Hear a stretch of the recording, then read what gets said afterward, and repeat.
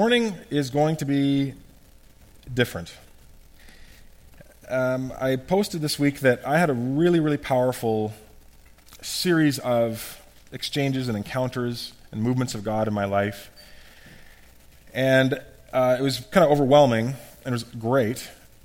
But then I kind of tried to get into sermon mode, and it felt really awkward and contrived. I just felt like God put so much on my heart. My impulse was, I think my church should hear this, even though I'm still processing it, and I haven't wrapped my head or heart fully around it.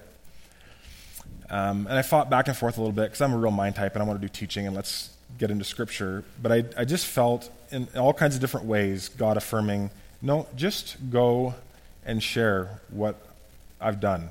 And so this morning is really not a sermon proper. It's probably more of a testimony. And sometimes pastors don't give their testimonies to churches. They just kind of share stuff with their own little circle. But this is a bit more of a big tent sharing. So I kind of had a heart week, heart, soul, mind, and strength. It was a week of really powerful movements on a relational level. And so I think that's what this sermon's going to be. So you know how much of a mind type I am, so you can probably imagine how, on one level, uncomfortable this is for me, because my wheelhouse is teach, exposition. I don't like to tell a lot about myself. Let's get into the Word. But I really felt like God saying, this is important for your community to hear, probably important for me to process. So I'm going to kind of walk you through my week. These weeks are pretty unusual for me. And what I mean by that is, even as a pastor, even though I'm kind of dedicated full-time to gospel ministry, and I'm in the Word, and I'm praying, and I'm ministering, I'm just like a regular Christian also, in that I'm not always having these mountaintop experiences of God. And this was one where there were quite a few, and I was not kind of prepared for them. And they happened back to back to back really quick. And so I'm going to kind of take you through the week and just kind of share things that kind of in keeping the Thanksgiving theme that I'm thankful for, that God really impressed in a new way on my heart, maybe gave me a bit more clarity about the kind of church I see us becoming, where we should be kind of putting our energy. So the first thing that I'll say is I knew something was up on Sunday evening, because Sunday evening my mom, who had come to visit, she left Sunday evening. It was her first time out here, so I hadn't seen her in about 18 months. And we had a great visit. It was totally what we hoped it would be. It was very kid-centric. Everything kind of revolved around the kids, and there wasn't a lot of kind of one-on-one catching up, reflecting about lifetime. But it was still a really, really good visit. It was great to see her interact with her grandkids. And it had just been a really nice visit. And on Sunday evening, when she was leaving, when she was getting ready to go out the door, I just started to cry. And I wasn't kind of prepared for that. I kind of knew that I missed her. And so when the tears, my eyes started welling up, it was kind of like, get it together, Jeff. I didn't like being emotionally vulnerable in front of my own family. And then it started streaming down my face. And then my mom started crying, and that made it worse. And then we hugged, and she's not one for long goodbyes, so we kind of ripped the Band-Aid off, and she went out to the car, and I closed the door, and my wife was there, and I just almost collapsed into her arms, and I just started totally sobbing. She kind of, I don't think she could hold me, so she had to bring me over to the couch and sat me down on the couch and just let me cry for a long time. And I just was, and it wasn't like that sniffly cry, like it was like snot-faced, pouring tears out and heaving, trying to catch my breath. I'm amazing my wife's still alive, because it was like 240 pounds, just completely crushing her. And a lot of things went through my head, and but I knew I was grieving. I knew there was a part of me that this was an important time for me to cry over, because as much as I've transitioned here in some ways, that was one element of my life that hadn't ever kind of come together emotionally for me, which is that how far away I am from my mom, how close we are, how far away she is from her grandchildren. And so I know some kind of grieving mourning was happening, kind of the life I knew, in a way that was very personal to me, was ending, and I step into this new phase here in Nelson.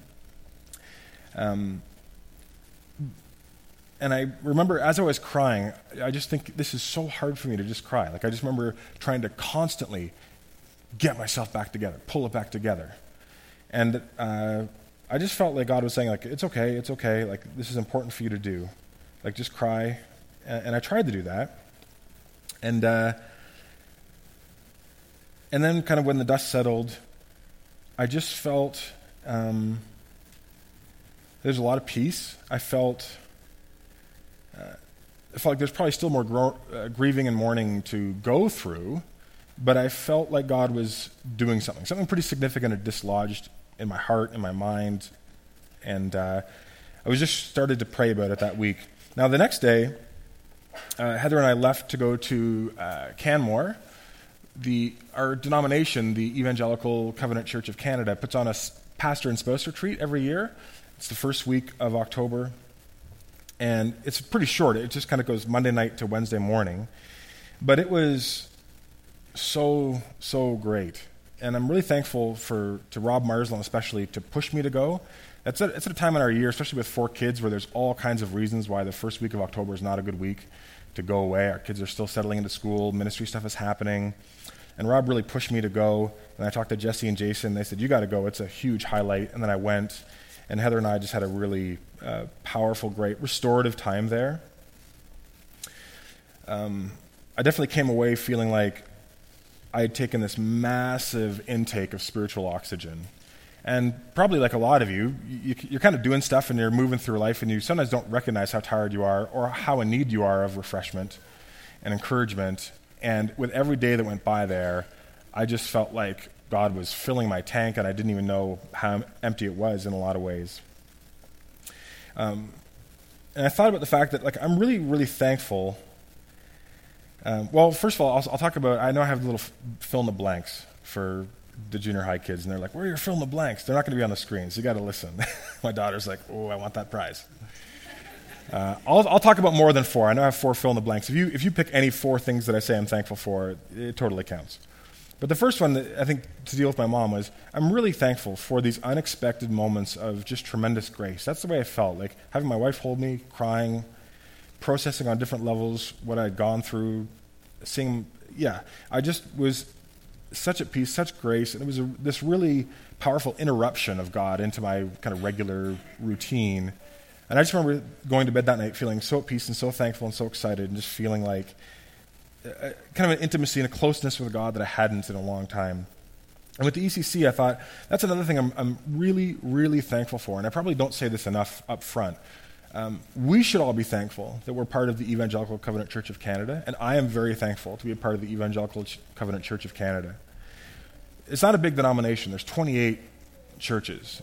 You know, if you do the math, that means Balfour Junction and us are 10% of the whole ECC. So it's pretty small.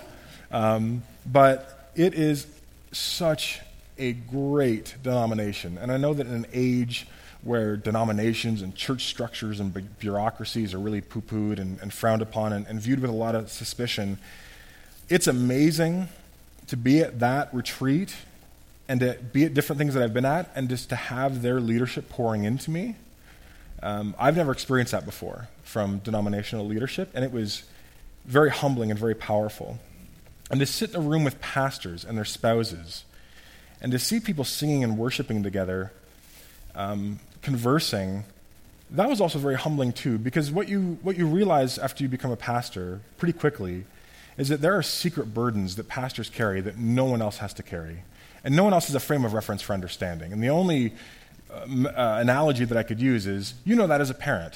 There are things that you have to carry as parents. Your children, there's no even point telling your kids about it because they don't have the capacity to understand. But there are things that you do as a parent. There are burdens that you carry. There are vulnerabilities that you expose yourself to that other parents get because you're like, I've been there, yeah, totally. But your children don't understand, and nor should they. Your job as a parent is to, in a lot of ways, protect them from a lot of those things. And I had this moment where I was looking at all these people in this room and thinking, I just have so much respect for these people who have dedicated themselves and put themselves on the line for the gospel, loving their communities. I had I had all good news stories. I could boast about you guys and how wonderful it's been for my family and how gracious you guys have been. That's not everyone's story as a pastor. And so to hear what some people have chosen to absorb in and through their ministry and still love and serve Jesus is really, really powerful. And just to kind of have my eyes open to that pastoral couple, they've been in ministry for 20 or 30 years together. It was just very humbling. I just had that sense of I am standing on the shoulders of giants. I'm here out of grace. And I have a lot to learn from people in this room. And I really did try and steal as much time from a wide variety of people as I could. One of the other things I'm really thankful for in and through the ECC is the Trellis Foundation. I don't know if that's the next slide or not. Is that the next slide, Tristan? You can go to, okay. The Trellis Foundation is super cool. Our denomination used to have a Bible college. It folded because of increasingly low enrollment, but they did something really smart. They said, we're going to sell everything. We're going to put all that money into a Kingdom of God war chest. We're going to call it the Trellis Foundation. We'll just give the interest that it accrues every year to churches who want to do something to help move forward discipleship and impact their community.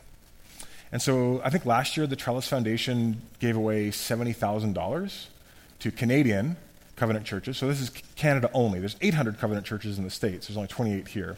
But this is not a fund for all of the covenant. It's just a Canadian conference. So if you do the math, that ends up being about $2,000 per church. Some churches got more, some got less, depending on what they wanted to do.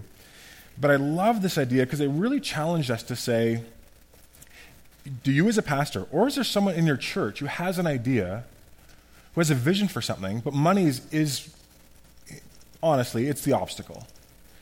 That would cost $500. I don't know how we could do that. That would cost $1,000. That would cost $3,000. That would cost $5,000. This is what the Trellis Foundation is for. It's to give a leg up. It's to help get things off the ground and growing.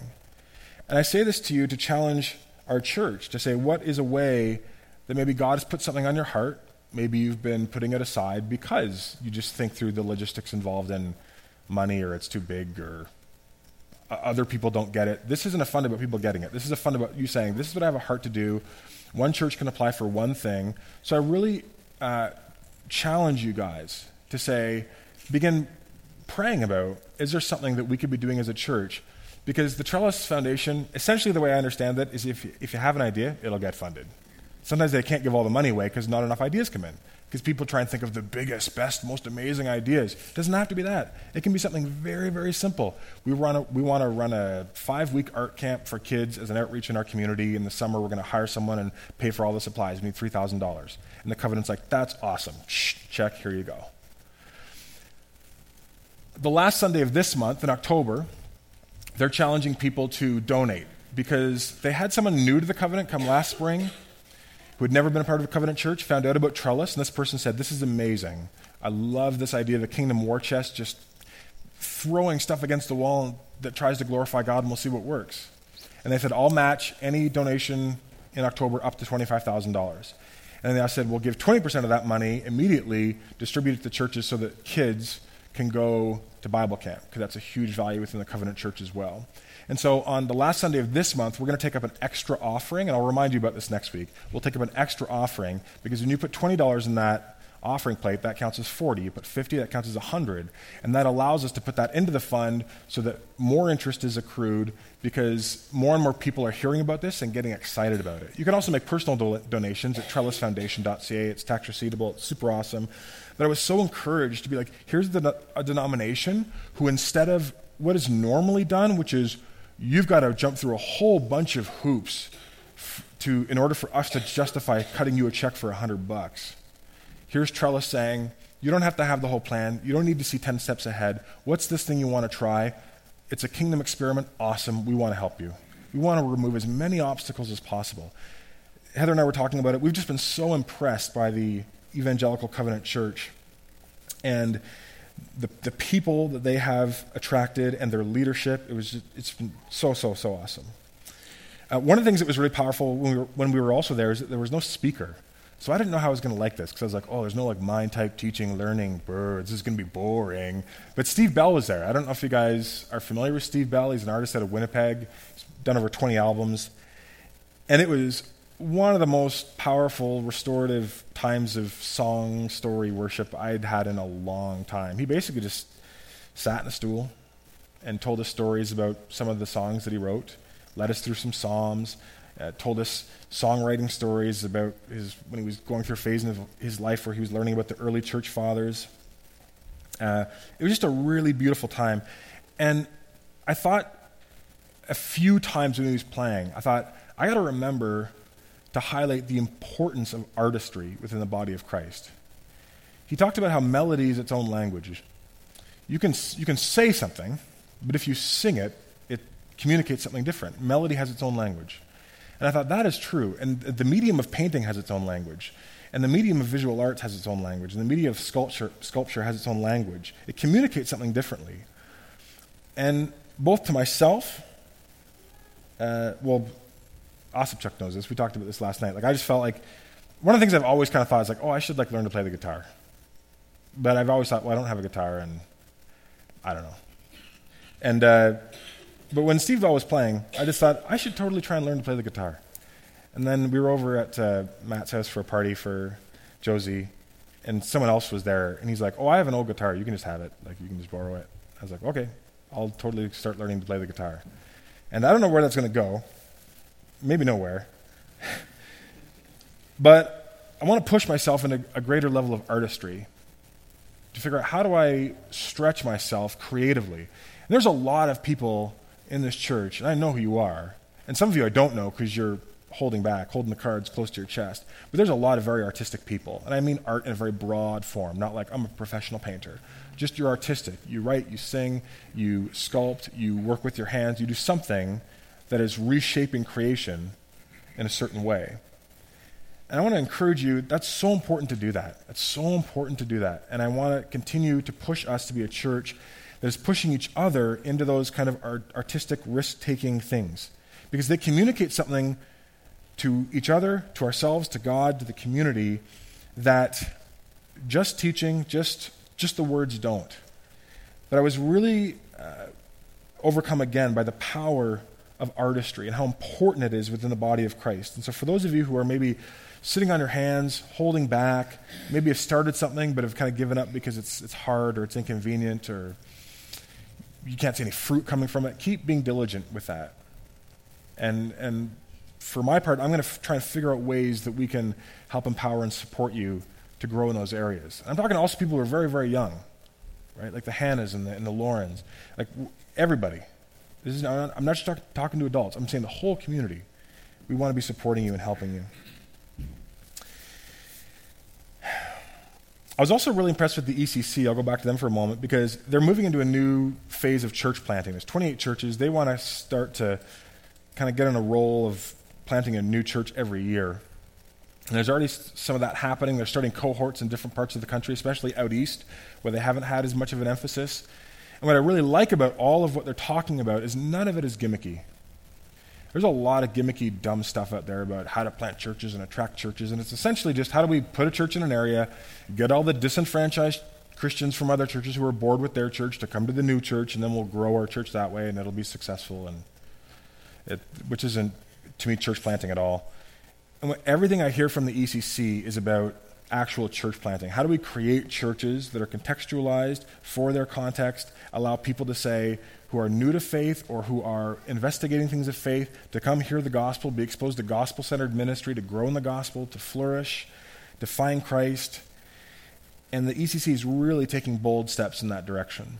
And I'm really, really encouraged by that. And you should be encouraged by that too. We're not a denomination that is kind of a fat cat denomination that has said, yeah, this is great, we're good, we'll hit it, we'll put on the cruise control and coast for the next 100 years. Another thing that was great that Heather mentioned, because it was very different for us, is she said, it seems like half the people in the room are under 40 in pastoral leadership. And she said that, I think, speaks well to what the ECC is doing well in attracting and promoting young leaders. And there was a great synergy between the energy and enthusiasm of the younger leaders and the tremendous wisdom of some of the older established pastors within the ECC. And again, I just came away with a lot of confidence that we're on the right track. This is so, so, so good. A few other things that I'm thankful for. I definitely came away thankful for this church in a deeper way. I just came away thinking this church has cared for me and my family so deeply. There's been all kinds of ways, big and small, that you have encouraged us and given to us and become like a surrogate family to us, and being so far from our family. And I wanted to say thank you for that. Last week, Rob and Carrie, they just became empty nesters. You would think they would stay away from kids for as far away as they could, but they just pressed right in and said, we'll take care of your 4 kids so you can go to this retreat. And then I had someone else from the church say, just sent us flowers randomly through the week and just said, I just love your family and want to encourage you. And we've just never experienced that before, to be honest. And it's really overwhelming, and I just want to say thank you. And I just felt like my heart grew 2 sizes larger for this church in and through what God was showing me. And I'm thankful also that as I've talked to people, even coming back, even the few days that I've been back, I'm thankful that we're a restless church. And what I mean by that is I talk to a lot of people who are not okay with the way things are, in the best sense of the word. They're like, I wish we were doing more in this area, or I feel like God is challenging me to grow in this area. I was just talking to someone who said, sometimes I wonder if I'm a bit maybe too much of a Sunday morning pew sitter. And I want to get involved, but I don't always know how to get involved. I want to make a difference in the community, but I don't know how to make a difference. I want to lead my friends to Christ, but I don't know how to talk about issues of faith without coming across as Bible thumpy or condescending or rude or presumptuous. And sometimes I think they walk away from those conversations frustrated because they see I don't know what the answer is, but I always come away encouraged. Because as a pastor, that's a good problem to have. It's a good problem to have people who are like, I want to make a difference. I want to get involved. I want to press more into what God has for me. I just don't really know how to do it. We can handle that. We can work on the skill sets that we need and the tweaks, and we can pray together and learn and grow together. But when you don't have that, when you have people who are essentially showing up to church, throwing money in the offering plate and being like, done, this is great. That is a hard place to be as a pastor. And I'm incredibly thankful that is not the environment that I experience here. So keep nurturing that hunger. Keep nurturing that discontent. I love the fact that we have a missions committee meeting coming up. When through that committee, we're gonna set the agenda for the next 20 years at this place, local and global mission. And I love that people are like, yeah, let's do this. Let's really think about how are we going to impact the city of Nelson and beyond, not just this year, but in the decades ahead. I found myself thankful for our building. Our building's kind of like the Millennium Falcon, right? It's not much to look at, but it's got it where it counts, right? And we're beautifying it, but I thought, this is a pretty amazing gift to be where we are, and I'm glad that people are excited, and we're doing the foyer, and we'll do the front part of the foyer, and eventually we'll do the whole upstairs, and it's just kind of like coming back to life. And I think that is also a witness to our community as well. Beautification continues. One of the just logistical breakthroughs that I had, and after this I'll close, is I've been struggling with small groups. What's the best way to organize and implement small groups? Because I know for a lot of people in our community, they want to be involved in a small group, but there's shift work and there's travel, and sometimes for some people they want to host, but hosting in the home for the whole year is sometimes just feels a little bit overwhelming. And Tom Greentree, who's Covenant out in Erickson, they're experimenting with something this year that when he said it, on one level it's not rocket science, but it just gave me permission to be like, oh, that's totally fantastic. I'm doing that where we are. And that is, he said they just kind of do, they do 2 kinds of small groups. I'm going to do 3. But they do kind of 2, which is if you have a normal small group that meets together every week from kind of October to June, knock yourself out. That's awesome. If that works for you, those are powerful groups that have that kind of relational continuity. But he said we're also giving people permission to experiment with 6 to 8 week modular small groups. I'm going to host this group in my home for 6 weeks. It's on this thing. Anybody can sign up. And they have multiple small group signups throughout the year. And he said that's really important because when new people come into the church, if they come in November or February or May and they want to get involved in a small group, they often feel like they can't because the group's already been established. The sign-up was in September. It's awkward. I'll wait till next September. No, don't wait till next September. There's a 4-week Rabbi Zacharias thing coming up. There's this thing happening on Wednesday night. And he said it also has empowered new leaders who said, I can't commit to doing the whole year at my home just for family or logistical reasons. Could you do 1 8-week study? Yeah. Could you run an alpha course? Absolutely, I could do that. And what I want to add to that is just adding kind of one-off things. So what I've committed to do is take Tuesdays, newcomers this week. Next week I'm doing a discussion on loving our gay and lesbian neighbors. The week after that, I'm doing a one-off on same Tuesday. Basically every Tuesday something's happening. I'm doing one on navigating life transitions, whether it's empty nesting or moving, going to school or remarriage or divorce or some of these major tectonic transitions. How do we handle those well and how do we process those? And I just thought, between those things, kind of like short, medium, long-term small groups, there's really going to be a place for everyone, not just to get involved and to attend, but also I'm hoping to lead. Because there are people here, I know you have passions, and if I can tweak that passion and say, instead of just keeping that passion to 2 or 3 people, would you do a 4-week study on this at the church or out of your home, just 4 weeks, and invite people into it? Would you do 6 weeks here? Would you run a 2-week thing here? Would you run one of the one-offs? I think that's an exciting way to get people involved and to get a broad variety of people involved, and that gives people who are investigating faith or new to our church also lots of ways to get involved beyond just a conventional long-term small group, which still might feel very intimidating if you're new to Christianity or to our church, or just Sunday morning. And so I'll be, just be aware of that. That's coming down the pipe, kind of Tuesday evenings, and then more things like Ravi Zacharias, 4 weeks here, 4 weeks there. And we'll always mix up the times to, again, just throw spaghetti at the wall and see what sticks and see what works. But I'm really excited about that. It was just a very simple idea, but I thought that is exactly what we need to do here because there's so many people who want to be involved, and there's a lot of people who I want to involve in leadership. And that's going to be a great way to do that. When I was thinking about all this thankfulness, one of the stories that I remember hearing a long time ago, and it jarred my memory, it came into my memory when I was listening to Steve Bell talk, was the Transfiguration story, Matthew 17. Well, that's my intro, right? He takes Peter, James, and John up in a mountain. He's transfigured, Matthew 17. He's transfigured before them. His clothes are like lightning. He's revealed. Jesus is revealed in his glory. And I always like that story because the disciples were with Jesus. They were going to and fro. They weren't far from Jesus. But Jesus let them into something.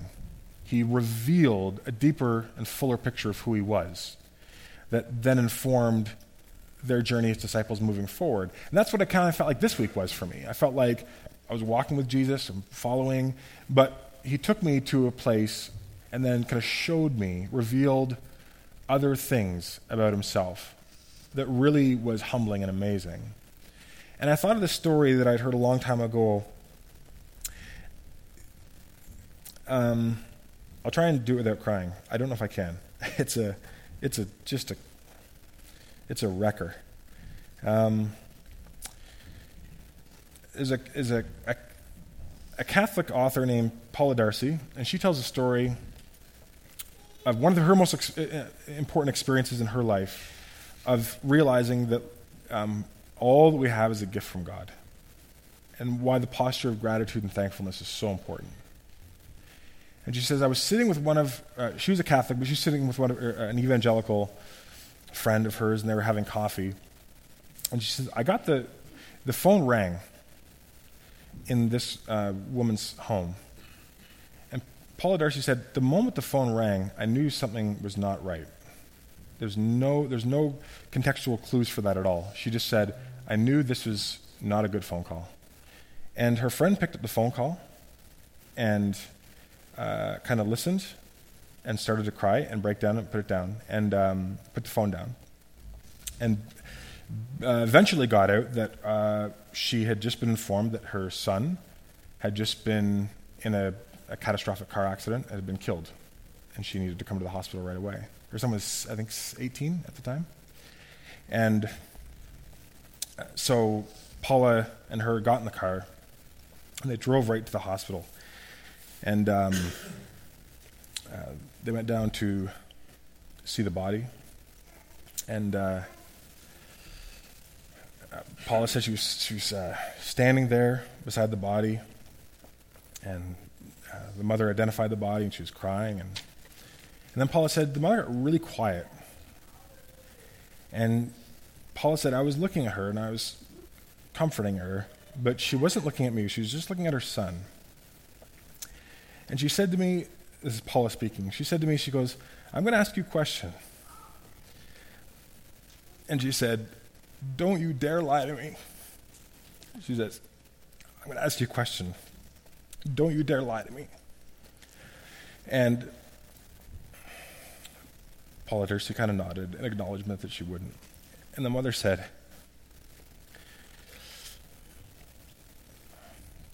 he was never mine, was he? He was never mine, was he? And Paula D'Arcy said, none of it is ours. None of it is ours. It's all a gift. It's all a gift. And when I was listening to Steve Bell on that final night, that's what I remember coming into my head. Like, this is just gift. And it's all gift. I don't deserve to be here. I don't deserve to be here with my wife, enjoying this time. I don't deserve to be pastoring this church. I don't deserve to be able to bear the title Christian. But I just have this overflowing sense of God's grace. And even now as I say this, like, this is hard for me to acknowledge and to talk about. It's hard for me to be vulnerable. But right after I thought that, I thought, God, just thank you. I don't even know what to say. I just was, thank you. The next thought that came into my mind was, there are so many people just in Nelson. Let's just localize it to Nelson. I remember sitting in that room, worshiping with other people, listening to Steve Bell, him pouring into us about the love of God and grace and all this stuff. And I remember thinking, there are so many people in Nelson who don't even have a frame of reference for this. They don't even know this exists. They don't know there are places you can come on a Sunday morning and hear that God loves you and what Christ has done for you. They don't even know that. They're not rejecting it. They're just ambivalent to it. They're just in their own world of survival. They don't know about grace. They don't know about love. They don't know about forgiveness in the way that we do. And I thought, it's such a privilege that I've been given. I'm a steward. I'm an ambassador of the gospel. And I thought, I got to be a better ambassador. I got to figure out how to be a better ambassador. And not obviously going out in the street corner and proclaiming out loud and freaking people out. I just mean, how do I love, how can I be vulnerable with my non-Christian friends that I'm building here, such that if God chooses to, he can use me to help bring them to Jesus. And I just thought, again, just like my heart grew 2 sizes for this church, my heart grew 2 sizes for the people who are lost in this community. There are some people who, if they came to this service, or if they're like, wow, this is amazing. Like, you sing all these songs about this God who loves you, I want to find out more about this. I know for us it's like, oh, I don't like that song, it's boring, or this message is going long, and I got a lunch date or whatever. But there are a lot of people that they would stay here for hours. They would like be, where do I start in the Bible? I'm just going to rip through it, because they're hungry and they're thirsty and they don't know this stuff. They're not jaded. They're not. There's been no critical mass of Christianese in their life where they're kind of holding back. They're just hungry. And I thought, how do we do a better job? And then I came across, this is my final thing. Sorry. This is a picture in a book that I'm reading about how do you create, I like this language, how do you create a gospel ecosystem in a city? An ecosystem doesn't rely on one thing. There's lots of different things that in a mysterious way all form a symbiotic relationship and a synergistic relationship that as they come together and different things are happening, health and flourishing and life comes. And Timothy Keller in his book Center Church talks about how this is the language they use in their church. They're asking the question, how do we create an ecosystem? Meaning, there's not going to be one program that we're going to do. There's not going to be a silver bullet to reaching the lost and to being a healthy church and to bringing that health and the gospel out. There's no secret formula. But what we try and do is we try and invite people to be engaged in all of these different types of ministries within their city. Some are run through other churches, but there's justice ministries, and there's prayer ministries, and there's evangelism training ministries, and there's ministries to support the family, ministries to support marriages, ministries to support healthy, strong church structures. And what they try and do, and I think what I really feel like I have a heart to do in getting to know people here and realizing how diverse our skill set is and our passion is to say, I don't know if we're ever going to be a church where it's like Nelson Covenant Church does this thing, everyone's all in on this project. I want our project to be like the kingdom of God, like the gospel, getting the gospel out. And for some of you, that's going to be, I'm going to help be a part of teaching English as a second language. For some of you, it's going to be, I'm going to be a part of this mercy and justice initiative. Maybe that isn't even here yet, but I want to start it.